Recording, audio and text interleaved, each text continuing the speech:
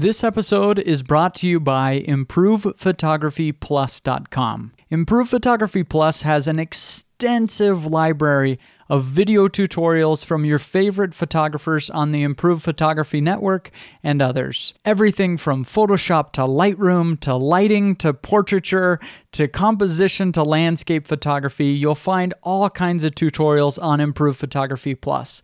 But it's more than that. On Improve Photography Plus, you'll also find Lightroom presets, sample contracts you can use in your photography business, raw files for backgrounds that you can slip into your landscape images when you want to replace a background, and more. Check it out and get your 2-week free trial at ImprovePhotographyPlus.com. Welcome to Tripod, Improve Photography's nature photography show. This show is for the weekend photo warriors, the wave a flashlight around in the black of nighters, and the F-16 users. This is Tripod. Hey everybody, and welcome back to Tripod. Today I am joined by the man himself, Majid Badazadgan. Hey Majid, how are you? Good morning, Jim. Well, today we're going to talk a little bit about the state of the landscape photography industry. It really is a very much an evolving landscape, and a lot has happened just in the last few years to really change the industry. So, what are the biggest things that you're seeing in the landscape photography industry right now? Well, we had the basically the digital revolution, right? That's been happening for well over a decade, and we've had so many people that didn't really know anything about photography now are really good photographers, and they've come into the industry and they've learned. So there's a much wider pool of just people that are really good with cameras, and especially in landscape photography, since there's a lot of interest in that specific subgenre of photography. We've just seen basically this influx of landscape photographers. Yeah, it seems to me that even 3 years ago, I might say, there were, the bulk of the group was in the beginner category, smaller group in the intermediate category, and then this tiny little group that was the true professionals who are creating, world-class kind of stuff. And now it's that top category that it really seems to be exploding. I mean, the number of photographers that are truly producing world-class, very professional, very quality stuff is huge. There are a lot of people that can do it. Which just means the bar has moved higher. Oh, yeah. And higher and higher. And the interesting effect of that, I think, on our industry is how far is somebody going to push it for that epic photo, that epic shot, the amazing landscape? Are they going to, climb a mountain in unsafe conditions, or get too close to the ocean, or, just put themselves at risk or in harm's way just because that bar has moved so much higher that their people are taking more and more risks? Yeah, well, and see, the question that I have is, would that even be enough? Because already we have that, people are doing crazy things to get photos. I wouldn't say I put my life at risk, but I do crazy things to get photos. And so that's there. And then the question to me is, what's the next level? And I don't quite see what that is. I guess nobody does, otherwise they'd be there, right? Yeah, absolutely. I think the problem is that there's no barrier to reach a higher level right now in landscape photography. It used to be just tremendously difficult and expensive to get to that level. When you were shooting film, could you really create the same photos of Mesa Arch, whatever, that we're seeing today on film? Sure. just that you'd have to shoot so much. And you'd have to practice so much before you could do that. And now with digital, I mean, I just looked in my Lightroom library. My Drobo's filled up with 25 terabytes. I mean, you could just practice so much that it's easier and easier to get to those higher levels. And so until there's some kind of bar, some kind of difficulty that keeps the masses from getting there, it's going to be a flooded market. Completely agree. And one thing that you mentioned is really, we're looking at this age of basically the learning curve itself is something that you can grab hold of and you can control. So if you go out and take 300 photos every day, that was just financially impossible 25 years ago to do that for most people. But you can take 300 photos and by extension, you're becoming more competent, more comfortable with a camera. There's also widely available tutorials. So in our industry, there are a lot of the top guys selling basically the tutorials on how to process images. We have... Yeah, you can learn from the best of the best. And that hasn't always been the case. Right. You haven't always been able to access that information, and now you can. There's nobody that you can't find their process from, and that's a very different way. Okay, so obviously that drives down the price of what a landscape photo is worth, right? I mean, we've all seen that. Just I would say the public appetite for beautiful photos is stronger than it has ever been. And yet the price has been driven down. Absolutely. And the expectation of surrealism and just perfection and beauty. I think the public itself has been exposed to millions of photographs in their lifetime. So they can tell the difference between, just even at a glance, between a casual iPhone shot that they could have done themselves because they see, like, oh, I point my camera at the sunset and it doesn't look that good because, there's dynamic range problems and tiny sensor issues, but they see a professional shot and they kind of know what that looks like intrinsically. What's interesting for me, a non-photography friend of mine was saying, some people, to some people, photography is like water yoga. Like it exists. What? Yeah, it exists. I don't even know what water yoga is. Like it exists, but like you never think about it. Like I'll never be like, I'm gonna go do some water yoga today. Like, so to some people, they don't care, and then to our faction of photographers, we really care a lot about this stuff, and so that also has like some effect on the value as well. Like, if somebody has a personal connection to the place and you capture that place in a really unique way, then there's a chance that you'll be able to have some success selling those photos. But overall, the demand definitely has gone down. I've seen my portfolio increase in size and variety and quality, I think, over time. Hopefully I'm adding quality over time. And barring this last weekend where I sold a few prints, had been months and months before there was even an inquiry. So there's it's always been kind of an interesting thing, the print side of things. But if you don't have your business geared toward it, then it's really kind of hit and miss anyway.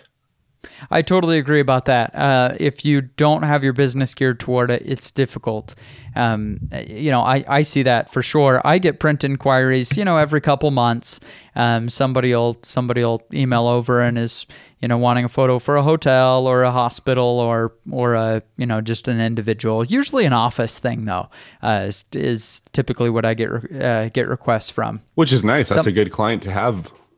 Yeah, they're good. But you were talking about getting your business geared toward it, and that's how I feel. Like when I get a print inquiry, like at first I'm like, yeah, that's exciting.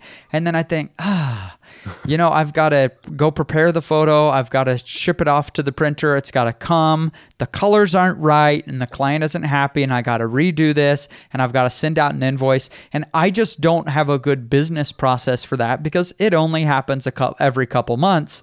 And so by the end of it, even though it looks great at the beginning and I'm excited for it, by the end, almost every time I say, you know what? I should have just sent them the full resolution file and said, pay me $100 and print whatever you want. I would have been better off. It's insane that the industry is there, but kind of is. And it really, it's not free to make prints and sell them. It takes quite a bit of time to get it right if you're going to do a really nice print for somebody and consider the fact that there are going to be returns and changes requested and things like that. Another thing I've noticed in our industry is continue to be even industry partners, supposedly those who should hold the photography in the highest value, such as magazines, for example, are less and less willing to pay for photography. I was published in 2 magazines this summer, and one paid, and one did a 2-page spread and did not pay. Mm-hmm. They did a trade, or anyway, they didn't even send a free magazine. Like I had to go and find the magazine on store shelves, and I live in a small city, so that was an interesting experience just to see like how the industry itself like is not valuing photography. Oh, it's just another photographer who makes pretty pictures. There's nothing special about this, or it's not worth. We can't find it in our marketing budget or. Our our any sort of capital to compensate the artist that, that's the reason that people are buying these magazines. So I found that kind of interesting as well. Yeah, I was just talking to Kevin Jordan, who writes on the website, and he experienced the same thing. A magazine was interested in using his photos and some tips from him, and no offer of payment whatsoever. I was so excited earlier this year when I got the front cover of a magazine. They did a 5-page story, and you know what? I have never heard from even one person who found improved photography through that magazine. Not even one. And I always hear, when we get a flood of new listeners to the podcast for whatever reason, or I do something big on YouTube or whatever, I always hear, hey, I'm new, I found you through this. Not even one person came from that. Crazy. And so, it's fun to just get in a magazine because it has that old time allure, but at some point we got to just admit that magazines, no, they're not dead. There's some, but they're mostly dead. It's a hard thing to track as well. Because I think even when you look at like virality, because that's something that's much more relevant to the modern landscape photographer, is if their photo has a chance at going viral. Even if 1,000 people see that photo when it's viral, only maybe 20 of them are going to be, well, this is just assuming, but 1,000 are going to see the image. The vast majority are going to move on with their day. Maybe 20 of those people are inclined to dig a little deeper and see who this person is and check you out. So maybe you get checked out by 20 people. And of those 20 people, maybe 3 or 4 follow your work, or you like, so it's this huge, drop off between how many people actually see your work and how many people actually invest in it and care about it. Yeah, I totally agree with that. Because of that very same thing, lately I've made a major mental switch for myself of just what my goals are with photography. Like everybody, for a long time, my goal was, to get as many followers as I can, get well known, and etc. And lately, I've just kind of realized what a futile goal that really is. It really just, that is not going to make me a happier person. It's just not. It helps somewhat in business to have a lot of followers, less than a lot of people would think.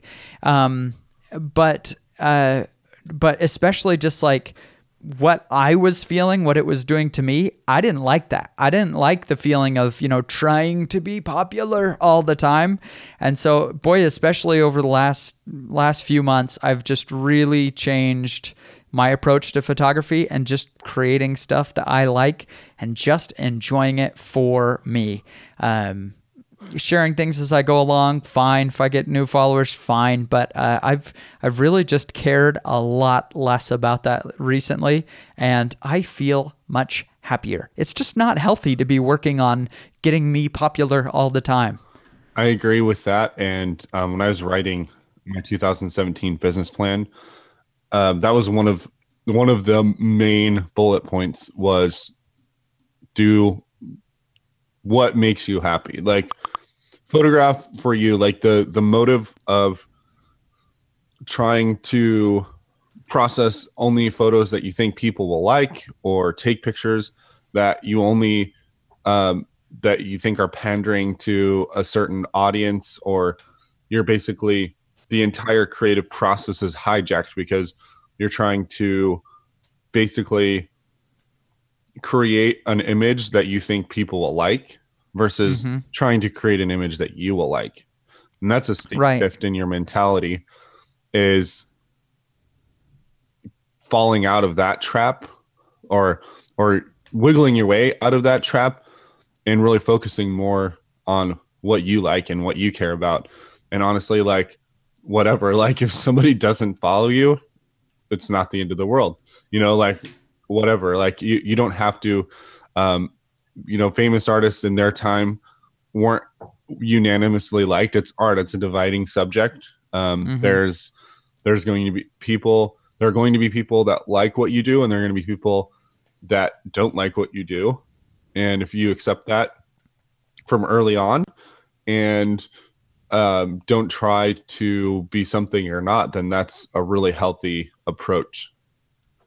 Right. And I the reason that I'm wanting to do what I love, it's not one of those things where I'm trying to do what I love so I make better work and so I can get more followers because of that.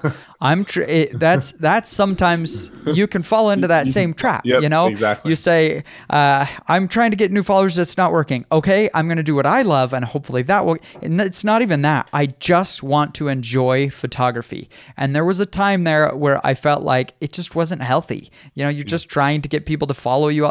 That's so meaningless. Exactly. And so I've really just been shooting for me and just enjoying it again. And for me, I've found that that's been time lapse. I've never really done much with time lapse, and I went to Zion National Park last week with some of the writers on the website and a few Improve Photography Plus members, and I took very few stills. I just shot time lapse all week, and holy cow, that was just so fun just to get out and just shoot and put it together in a video in the end. And I just really enjoy it, and it's something that I've never really spent much time with because most of the Improved Photography audience is into still photography and not video. And so, boy, just finally embracing what I just love was awesome. I think another way that the landscape photography industry has changed is there is that blend of really this multimedia professional that's behind the camera. So it's not just a camera operator that can take a still, but it's somebody that together a 4K time lapse that can put their camera on a motorized arm and make like beautiful shifting perspective time lapse motion video. And when that option is always available, when the option of putting a camera in the air and flying a drone is available, like, then it opens up a whole new world of perspectives that are a lot harder to quote comp stomp, where somebody's going to come and put their tripod in the exact same spot that you put your tripod and make the same image. And it's really just impossible to get the quote best image of a location, because every single day, is another chance for an amazing weather event to happen at a location, right? Like if you go to the Grand Canyon, well, you can go to the Grand Canyon in Horseshoe Bend every single day and wait for that amazing nuclear sunset or sunrise with lightning bolts and who knows what else happening. And somebody's going to be there with a camera. We live in an age where an amazing weather event is going to be documented pretty much no matter what at this point, especially at iconic locations. So it's really, a couple of thoughts there, but we're seeing the shift from something being rare to somebody's going to be there. Somebody's going to be there with a camera to capture that moment. Yeah, and that makes it all the more frustrating if you're just chasing that all the time, because it's an unattainable thing. Right. If you're going to have a family and a life and a normal life, you can't be out shooting 365 days a year. But guess what? There are people who are. And when we see these really, really big names in the landscape photography industry, they're shooting all the time. They're always traveling and shooting, and knowing several of them more on a personal level, boy, there's a serious cost to that. Absolutely. And it brings me to this other point about our current state of landscape photography is, so if people aren't selling prints, where's the money? Well, what's the general, follow the money, where as an industry, where are people making a living? Okay, one that I want to say is galleries. If you're in that top echelon of people who are really creating world-class stuff, some galleries are kicking butt still. I think especially because people are just still gravitating toward photography as fine art and something they want in their home. That it seems crazy to say that. Seems crazy to think, just now people want a pretty photo in their house, but it's really true. The real art buyers and art collectors are really just starting to embrace photography as an art form, something that can go in a gallery next to a painting. And I do see in just about every major vacation town that there are some galleries that are producing millions of dollars of sale. If you're in the top echelon, if you make gorgeous prints, you gotta present those prints right, and you have to be in a right place. Boise, Idaho gallery, but I'm seeing them in Jackson Hole. I'm seeing in Vegas. I'm seeing in Maui. I'm seeing them in Park City, Utah, etc. These massive galleries. Any touristy city with millions of people coming through, and they want to take a piece of that city home with them. Your fine art gallery, right, is targeted at the people that can write the check, right? That's kind of like an old sales thing. It's like, well, are you going to talk to people, or are you going to talk to people who can write the check? And by having a gallery in Las Vegas, then for example, Peter Lik has an amazing gallery, and you walk in and the first thing you see is this 10-foot by 8-foot acrylic print that has perfect spotlighting on it of the Columbia River Gorge. And it's like you're standing at the Columbia River Gorge, and you can transport from one to another. And of course, an art consultant's going to say, hey, you need this in your house. You need this experience in your house. You can have this experience in your house. So in a way, what Peter Lik's been doing for decades has been increasing the value of photography in like our country, in the world, basically by essentially putting a price tag on it, and not a small price tag either. We see a lot of we see a lot of like undercutting, especially with the amateur industry, photography industry, and this branches outside of even landscape. But like, oh, he's going to charge $150 for a shoot. I'll charge 50. Mm-hmm. $50 is a lot of money, you know, to somebody just starting out in photography. Whereas you're talking about economies of scale here, where, you know, I wouldn't even venture a guess. I would say probably you're in the 5 figures for a large Peter Lik print. Yeah. But, you know, there's all kinds of overhead associated with that. But overall, you know, that type of thing, if you're talking about galleries and you're talking about like somebody who's very well potentially as an individual, like the top dog in galleries, but if you're just trying to open one gallery or something, that's something to keep in mind as well. And I think, like you said, Jim, you can have success if you do have world-class imagery and you have world-class presentation and world-class sales consultants, but that's a lot of ifs. Yeah. Uh-huh. And yeah. that's why I'm going to go on a little rant. I keep hearing, especially in small business arenas, people talking about the lean startup. The idea of this is that you start a business as small as you can make it, and then build from there. You know, if I'm going to, you know, if I want to become a camera manufacturer, well, that's going to cost hundreds of millions of dollars. But I could start by making an iPhone app that's an interface for an Android camera.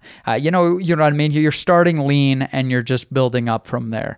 And that's been all the rage in small business over the last several years. And I think this, to me, is a good example of where it doesn't work. So often, I think the lean startup mentality leads you to failure. For example, you make incredible images, awesome stuff, and you say, I wonder if there's a market to sell this. And so you go print, you know, 5 cheapo canvas gallery wraps, you take it down to the local art fair, you sit on your butt all day, nobody buys them, and you say, oh, woe is me, nobody spends money on quality photography anymore, and you die out. Whereas if you would have really invested and made just crazy beautiful, you know, like you said, a 4-foot by 10-foot acrylic or metal print, and you got the perfect lighting on this thing, and you go rent a gallery space, even if it's a cheap gallery space, and you put that same photo there, you very well may take off. It's not that there isn't a way to break in, because if somebody's doing it, you can be the one who does it. I think a lot of it is, not all of it, but a lot of it is just starting too small in how the images are presented. Are astronomical. And I will say, I have seen a photographer friend of mine, actually multiple photographer friends of mine that are landscape photographers, have some success at art fairs and art shows, just getting their name out there and starting to get a client. But you're right. They're probably not sitting there with 5 canvases. They're probably, when they go to an art show, they have a van full of their work and they have their presentation on point. They have their business cards. They have their sales speak. It's an entirely different skill set. And it's suddenly your artwork is no longer an expression of yourself. Suddenly you're selling this product. And when you have interactions with people, and I've even done art fairs, and they're a lot of fun. They're really fast paced. But, you know, to avoid kind of the experience that you're talking about, you really have to invest in yourself, is what it comes down to. And people can see, like, this person is invested in themselves. I want to invest in them, because that's what they're ultimately doing when they're buying a piece of art. I think another piece of the landscape industry where there's money to be made, or there has been money made in the past, is education. So videos, instruction, workshops, those type of thing. I think you see, like, the people that are making a living at and landscape photography is their specialty, have really found themselves in a mentorship situation where they are teaching whether they're novice or amateur or budding professional photographers, they're teaching them. And that has always been there. And I don't think that's going anywhere anytime soon. I'm not totally sure I agree, actually. I do think that's changing dramatically. I know a lot of the insiders, the biggest names in the education side of things, and they are laying people off like crazy. Interesting. Look at Kelby One over the last couple of years. Everybody's fired is the story. And I can name a few others who have confided to me personally that it's bad. And I think the reason is a lot of the education can happen through YouTube and free blog posts and things like that. Experiences are still selling, workshops, things like that. But it seems to me that the people really making money in the industry right now are not those selling the information, but those who are selling the tools. People who are doing a Kickstarter for a new photography product, new software for photographers. Photography software that's a good industry to be in, man. I mean, to me, it seems that the tools are the people who are making the real money in the industry right now. Absolutely. And there's definitely booms, and that's going to mirror the population and the competence of the population. So we've had, the digital SLR for a very long time. And now digital SLRs are getting very good, very, very good, to the point where you can take amazing photographs in one single frame. And you probably don't have to worry about dynamic range. One of the big things that separated a professional's work from maybe an amateur's work is how light is handled, especially high contrast light, where there's lots and lots of dynamic range, where it's like a bright sun and really dark shadows and balancing that.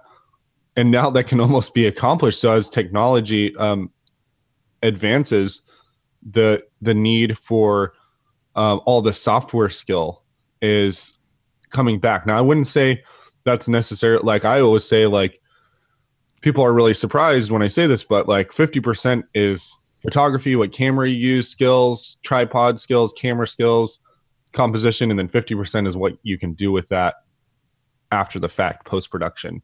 Yep. I still think that's the case, but it's becoming easier with the advancement of sensor technology.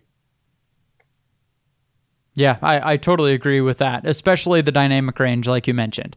That's been one thing that it takes people a few years to really learn how to work with this well. And that still is the case. But how long is that going to last? I don't know. Eventually you're going to be able to go to a landscape of the rising sun peeking out from this rock and just click and you nailed it. You got the dynamic range. It's there. I think one of the things that I struggle with is like finding these new people that, these artists that inspire me. Like I've had the same familiar names, of people's work that I followed from when I started 5 or 6 years ago.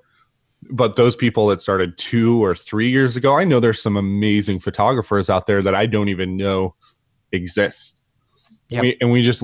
It's so big now, and there's so many people doing it that it's really hard to even feel like you're fully connected to everybody that's doing landscape at a high level. Yeah, I agree with that. That's a good point. I can remember when I started this podcast, sometimes I would stumble upon somebody's work and be blown away. And I would, immediately call them up and say, hey, can we get you on the podcast and stuff? And now I see that every day. I'm blown away by somebody that I've never heard of. I've never heard of this person. And I see it and they're just... it's incredible work. And it's like, what else is new? That happens all the time. No, I'll go to somebody's, in fact, it's happened a few times recently. I'll just click on Instagram, just random person's profile I've never even heard of. And they have this beautiful stylized body of work like that has their signature look to it. That's clean. That's world-class imagery. And they've got 4,000 followers on Instagram. Yep. So how are these people being discovered? In an industry that is so competitive and crowded, I don't know. I mean, I don't know. I think you hit the nail on the head. We aren't going to get discovered anymore. That's not a thing because there are too many who are good. And so we just have to enjoy photography for photography. And if you don't, you're going to fizzle out. If you have any ulterior motive, you're going to fizzle out. You got to just love it for loving its sake. Absolutely. Love. There's a lot of love in this podcast, Majid. Well, where can people follow your work? So you can follow me on Instagram. Just type in Majid, and it's at Majid Badzadigan. Awesome. You're producing some awesome stuff. Thanks for taking the time to be on with us. Absolutely. And we'll see everybody in the next episode.